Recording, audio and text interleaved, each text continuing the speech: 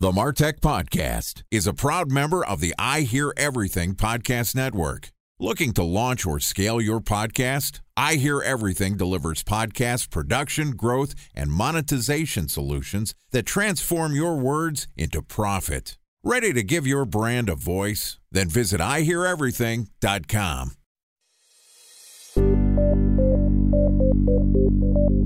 From advertising to software as a service to data. Across all of our programs and clients, we've seen a 55 to 65% open rate. Getting brands authentically integrated into content performs better than TV advertising. Typical lifespan of an article is about 24 to 36 hours. If we're reaching out to the right person with the right message and a clear call to action, then it's just a matter of timing. Welcome to the MarTech Podcast, an I Hear Everything production. In this podcast, you'll hear the stories of world-class marketers that use technology to drive business results and achieve career success. We'll unearth the real-world experiences of some of the brightest minds in the marketing and technology space so you can learn the tools, tips, and tricks they've learned along the way. Now here's the host of the MarTech Podcast, Benjamin Shapiro.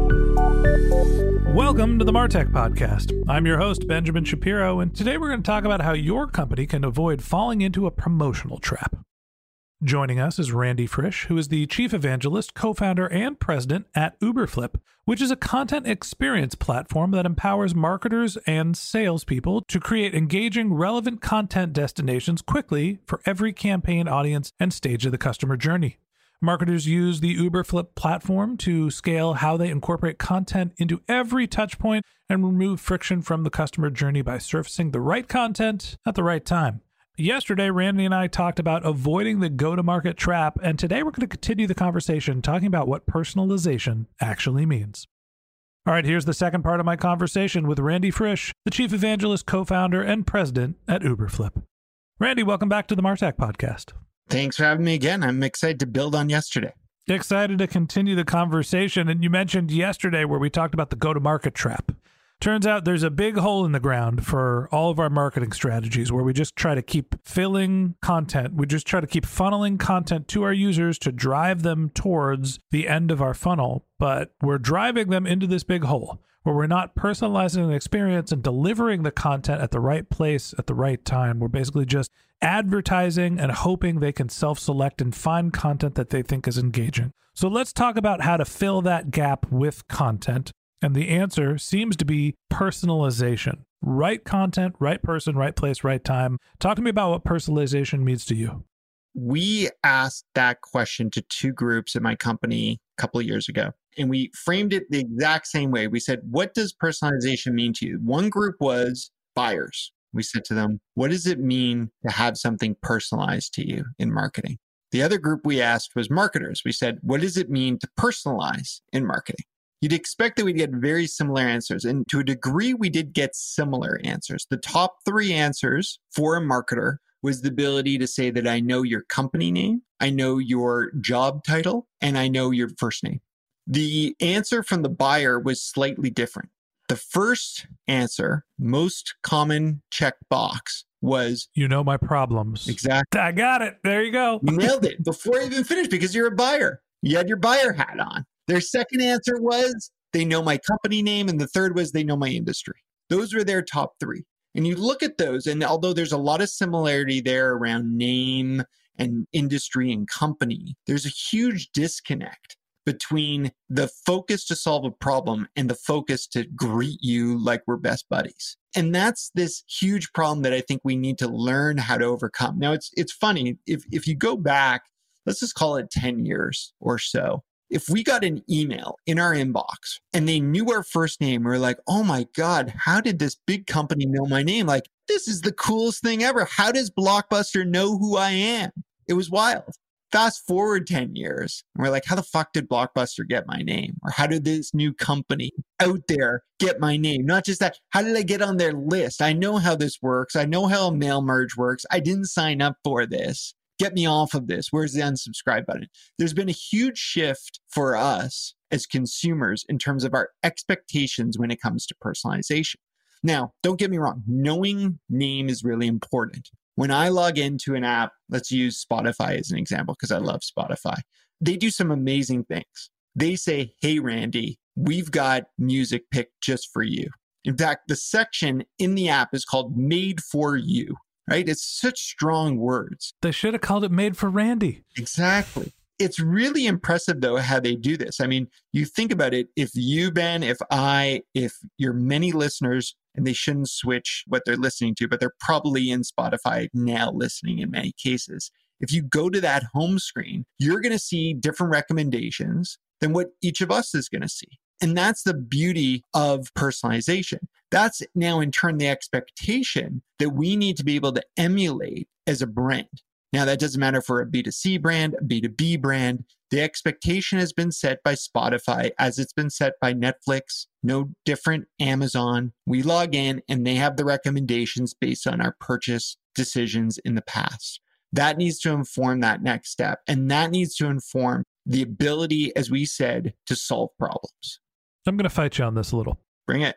You're talking about experiences where somebody has opted into using the platform. They are already customers. I understand that if I am a Mixmax customer and they see which of their email marketing tools I'm using, they could suggest new products and features. They might know, since I'm BCCing Pipedrive on my outbound emails, that I'm not a Salesforce user and tailor their messages towards me. But if a company is coming towards me and starting to market to get me to be their customers, not do retention marketing, right? It's not a customer success challenge. My expectation isn't that they have something that is specifically tailored towards me because they don't know me. I sometimes find it to be a little creepy when in the pre-purchase marketing, somebody is showcasing how much they know about me. Hey, Ben, I see that you're on LinkedIn and you're the CEO and founder of I Hear Everything, which has no funding, but your address is X, Y, and Z, and you've got 2 kids, a wife, and a cat. How do you know I have a cat? Freaks me out. I don't want that level of personalization that early because it seems like you're spying on me. The question here is, how do you balance the I know who you are and have information about you with building a relationship and the point of trust to where you can use that information to provide a personalized experience? I can relate exactly to what you're talking about. It's funny. I have a friend who hates technology. As much as I love technology, he hates technology. And he'll tell me, he's like, I don't want anything to track me. I'm not letting anything track me. Now, I know him very well. He's got kids similar age to my kids. I know he uses a smartphone and things like that. And I'll say to him, like, but you use Netflix. He goes, Netflix doesn't track me. I'm like, it absolutely tracks you. How do you think it knows what to serve you versus your kids when you log in? He goes, yeah, but that's fun. They're giving me something in return. I said, okay, well, how about Google? And he doesn't understand technology. He says, Google doesn't track me. I'm like, of course they track you. How do you think they determine the results? He goes, isn't that what's most popular? They know where you are at any given point in time. They can tell you what room in your house you're in. Absolutely. So I think the key with my friend that is for all of us that you're hitting on is that there's got to be perceived value if I'm going to give you information. And that's where we're making these quick microsecond decisions as to, do I trust you or do I not trust you? Now, think about it this way. When you download an app for the very first time, we open up that app and within no time, we're asked, can you track me? Can I send you notifications? And our thumb almost like operates independently from our mind and makes these quick decisions. Can I track? Can I not track? It goes back and forth before we even process because we have an association from this app and its purpose as to what can I get in return. And if it lives up to that, then we keep the settings. If we find that they're not really respecting the boundaries, then we can go in and we can change those settings very quickly. If you look at a website, it's really no different. We now on every website have these cookie acceptance requirements. That banner pops up and very quickly we decide whether we're going to allow or whether we're going to reject. Now, the crazy thing is, last research I saw was from Deloitte. Only 1/3, 33% of people are accepting cookies. Now, that means that we're doing something on the website to probably give a signal that we're not going to be able to solve your problem. So I think back to your question, it's our ability right out of the gate to show in a very non-creepy, simple way, here's my ability to track what you do today. Give me more information. And with that, I will continue to respect the boundaries, but I will continue to add value as we go. Time for a 1-minute break to hear from our presenting sponsor, Mutinex.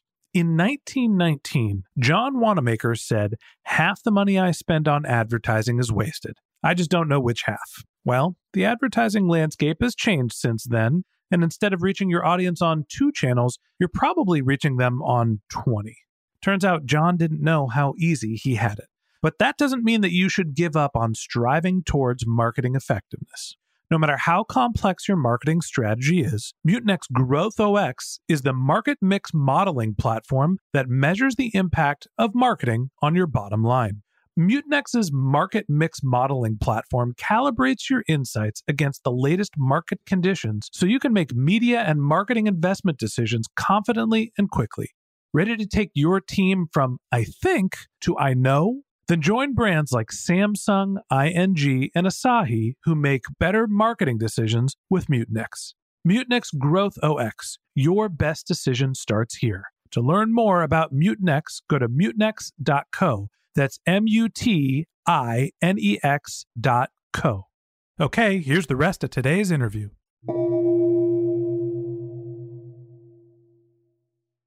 A special thanks to our presenting sponsor, Mutinex. Ready to take your team from I think to I know? Then join brands like Samsung, ING, and Asahi who make better marketing decisions with Mutinex. Mutinex Growth OX, the marketing mix modeling platform that makes measuring ROI fast, easy, and cost-effective. Request a demo at mutinex.co. That's MUTINEX.co.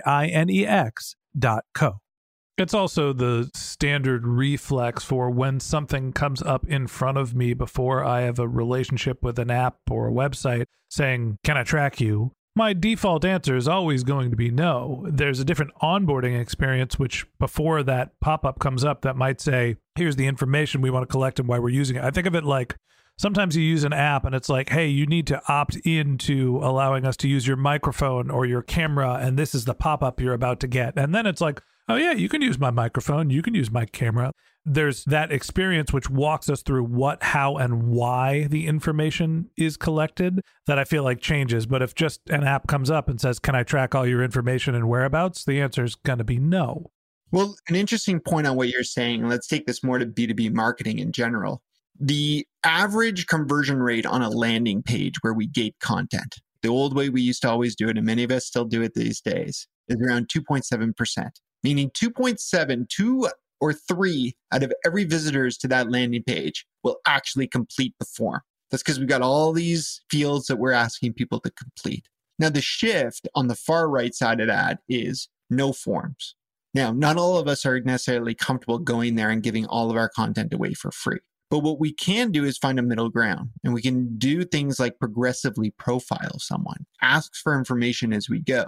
When they come to the first piece of content, we maybe make it a less premium gated asset and ensure that they complete that. When they get to the next piece, now we may be able to be in a position to just ask for something as simple as their email address. The next time we come back, we now have that engagement history of the 2 pieces of content they've associated with, who their email is, and we can ask for other information. And slowly we can start to build a better profile. Now, as much as slow sounds like a bad word, that's how we build trust. Now, the key is, how do you line up content so that each of those returns doesn't have to be a new drop in the bucket, a new digital spend? Perhaps we can line it up so that they don't even leave their couch. And the association I've got there of leaving their couch is that next show or next season that comes up on Netflix as soon as you're done the last one. If we can serve up relevant content, we can keep them there and we can expedite someone through that buyer journey.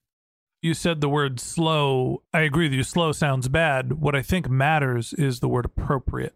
I understand why you're asking me for this information. I understand why when Google Maps is downloaded, why they need to know my location. Because it's a freaking GPS. Because they need to know where on the planet I am to send me to where I want to go. I don't understand why my email app needs to know my location. It just doesn't matter where I'm sending the emails from, right? So asking for the right information that is clearly appropriate or giving an understanding, a description of why that information is going to provide a better service really matters. A lot of personalization, the way to do it right, is about, you mentioned that sort of cadence of asking for the information, not asking for everything all up front, but also explaining why. Why do you need the information and what's it going to benefit in terms of the experience? And that wraps up this episode of the MarTech Podcast. Thanks for listening to my conversation with Randy Frisch, the Chief Evangelist, co-founder, and president of Uberflip. Join us again tomorrow when Randy and I wrap up our conversation talking about marketing to self-educated buyers. If you can't wait till our next episode and you'd like to learn more about Randy, you could find a link to his LinkedIn profile in our show notes. You can contact him on Twitter. His handle is Randy Frisch. That's RandyFrisch. Or you can visit his company's website, which is Uberflip.com. Also, you can find Randy's book, Fuck Content Marketing. Yes, you heard me say it, on Amazon. And you can even download Randy's podcast, which is The Marketer's Journey, wherever you listen to your podcast. Just one more link in our show notes I'd like to tell you about. If you didn't have a chance to take notes while you were listening to this podcast, head over to martechpod.com, where we have summaries of all of our episodes and contact information for our guests.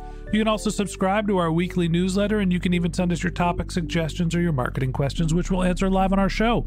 Of course, you can always reach out on social media. Our handle is MarTechPod, MarTechPod, on LinkedIn, Twitter, Instagram, and Facebook, or you can contact me directly. My handle is Ben J. Shap, BenJShap.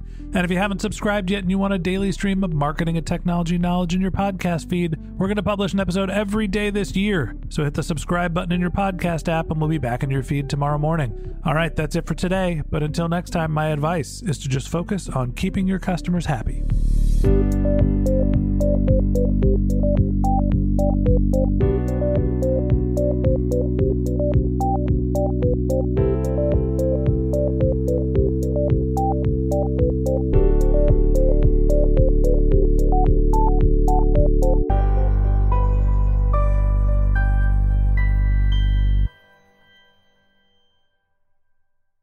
Thanks for listening to the MarTech Podcast, an I Hear Everything production. Looking to launch or scale a podcast like this one for your brand? Then visit iheareverything.com.